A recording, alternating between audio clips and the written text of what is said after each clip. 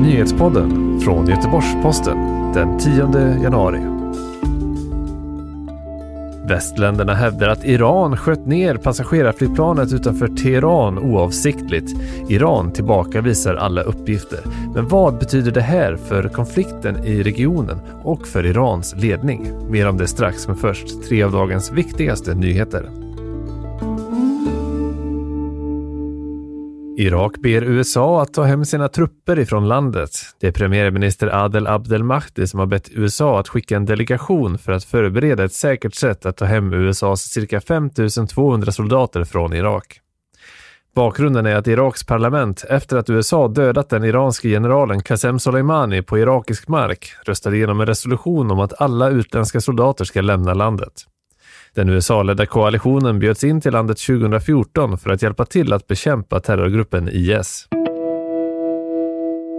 Flygresandet till och från Sveriges större flygplatser minskade med 4% under fjolåret jämfört med rekordåret 2018.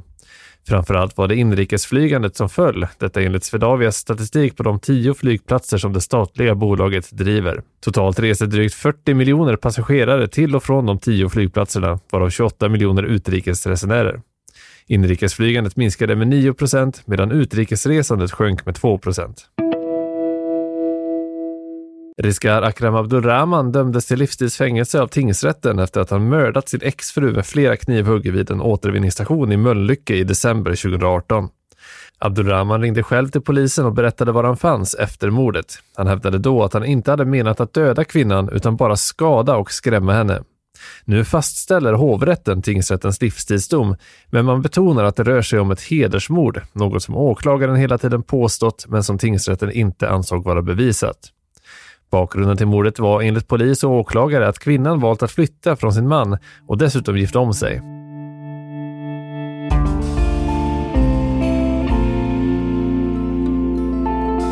The evidence indicates that the plane was shot down by an Iranian surface-to-air missile. Var det Iran som av misstag sköt ner passagerarflygplanet utanför Teheran? Och vad kommer det att få för konsekvenser? It was flying in a pretty rough neighborhood. And somebody could have made a mistake. Med mig i studion har jag nu GPs utrikesreporter Jan Höglund. Välkommen hit. Tack så mycket.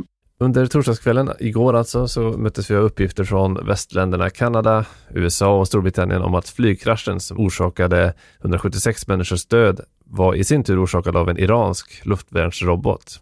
Vad är det här för uppgifter som man har fått egentligen? Det började cirkulera bilder redan igår, alltså på torsdagen tidigt, som sades härröra från haveriplatsen där det fanns fragment av vad som kunde vara en robot. De här uppgifterna ställde sig den iranska haverikommissionen frågande till. Man hade inte hittat något liknande, sa man.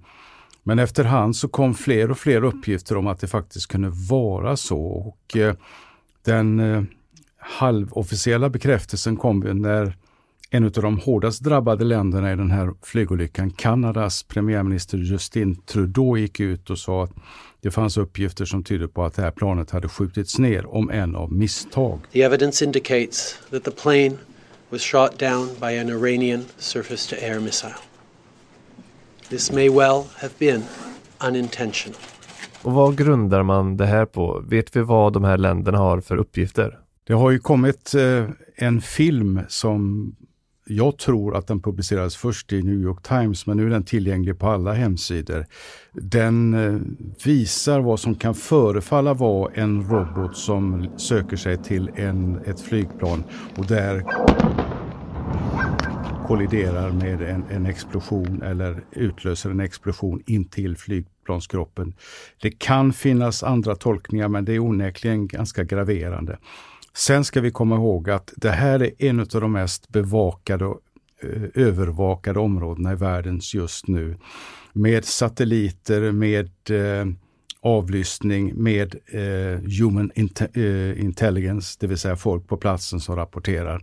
Och den här olyckan inträffar ju bara timmar efter det att Iran har angripit amerikanska baser i grannlandet Irak. Ingen vet i något av de här ögonblicken när USA och om USA ska slå tillbaka. Så det är en oerhört hög spänningsbild hos alla medverkande i det här området. Vi ska återkomma till just konflikten mellan USA och Iran och vad det här kan påverka i den aspekten. Men Iran själva nekar ju till att det här skulle vara sant. De kallar det för ologiska fantasier mer eller mindre. Vad ska man sätta för tilltro till de uppgifterna? Det ska man ta med en nypa salt. För det första är det så tidigt i utredningen. Man har ännu inte analyserat innehållet i de svarta lådorna så vitt jag vet. Och man håller på att undersöka den här omfattande haveriplatsen. Det är alldeles för tidigt att säga vad som orsakar den här olyckan. Man kan ha misstankar i ett eller annat håll. Men när man går ut och konsekvent, kategoriskt förnekar en möjlig orsak, då har man redan där trätt över gränsen för vad som är anständigt. Ingen kan idag utesluta någonting och därmed inte heller att det är en robotattack. Tankarna går ju här till 2014 då ett flygplan sköts ner över just Ukraina som det här planet också kom ifrån. Finns det några paralleller man kan dra mellan de här båda händelserna?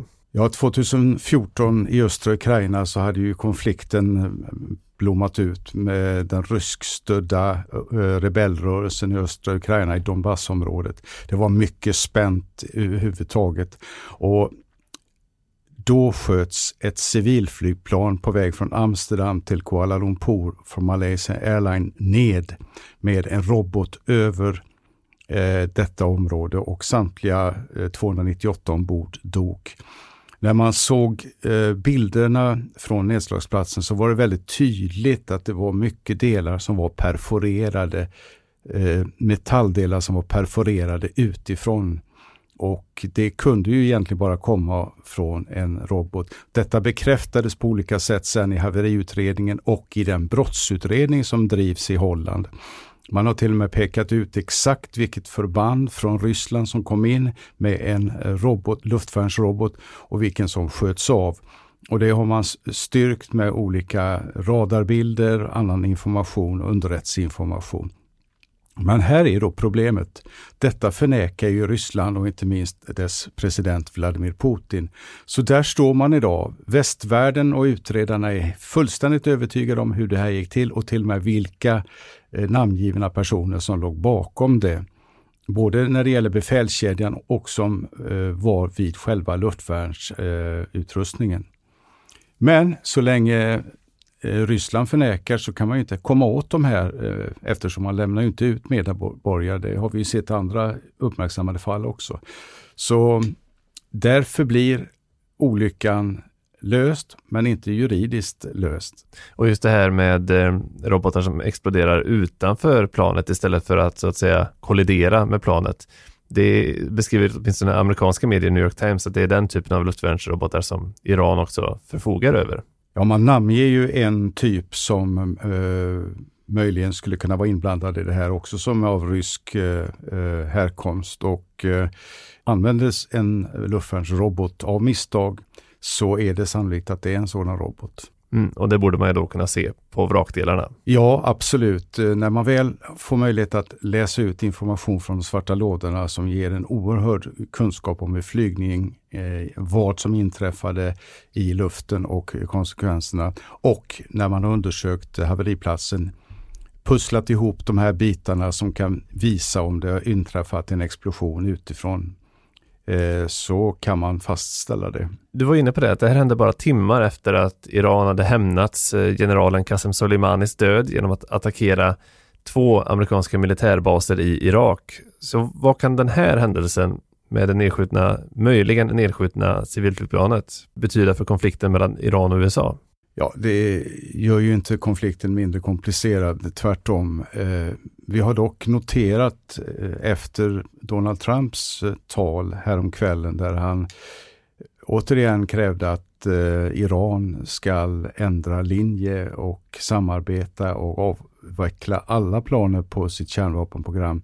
Han utlovade också hårdare sanktioner, men han öppnade också för en lysande framtid för Iran och han önska dem det.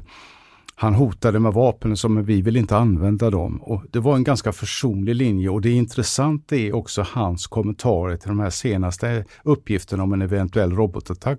Well, han har varit ganska nedtonad. I have my suspicions. It's a tragic thing when I see that. It's a tragic thing. But somebody could have made a mistake on the other side. Could have made a mistake. It was flying. It was flying in not our system. No, it has nothing to do with us. It was flying in a pretty rough neighborhood, and somebody could have made a mistake.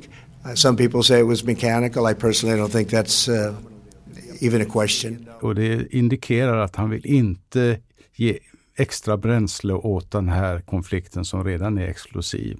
Och Kanada är det land som har drabbats hårdast här med över 60 döda medborgare.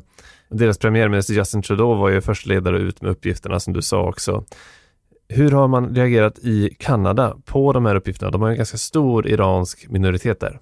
Alltså, Kanada är ju ett land i sorg, i chock just nu. Det är ju en oerhörd händelse för Kanada som nation att ha drabbats av en sån här oerhörd händelse med så många offer och berörda i Kanada.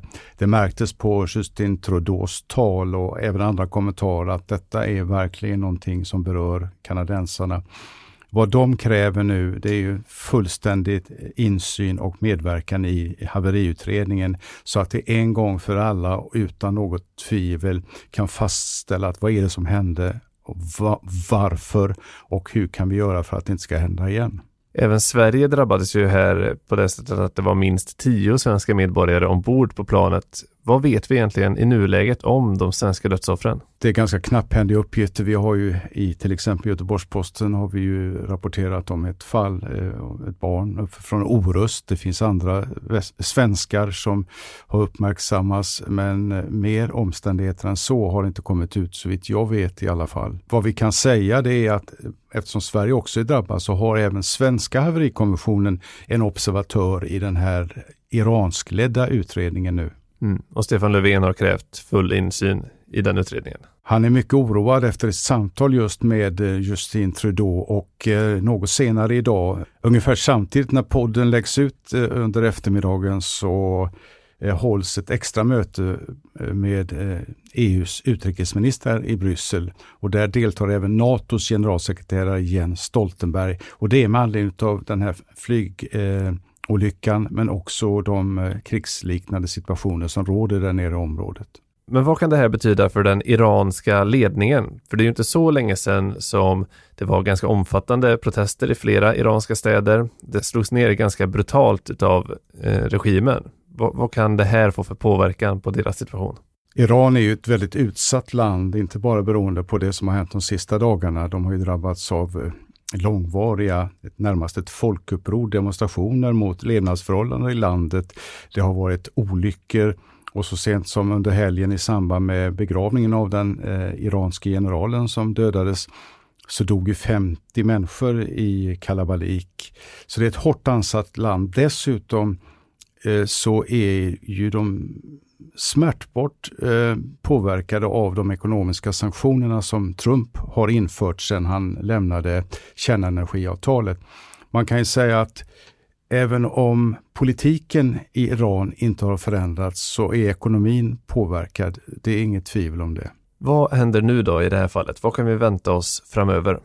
Donald Trump efterlyste ju häromdagen i sitt tal att både NATO och EU ska engagera sig mer i den konflikten som råder nere i regionen. Och det är mycket möjligt att han får respons ganska snabbt.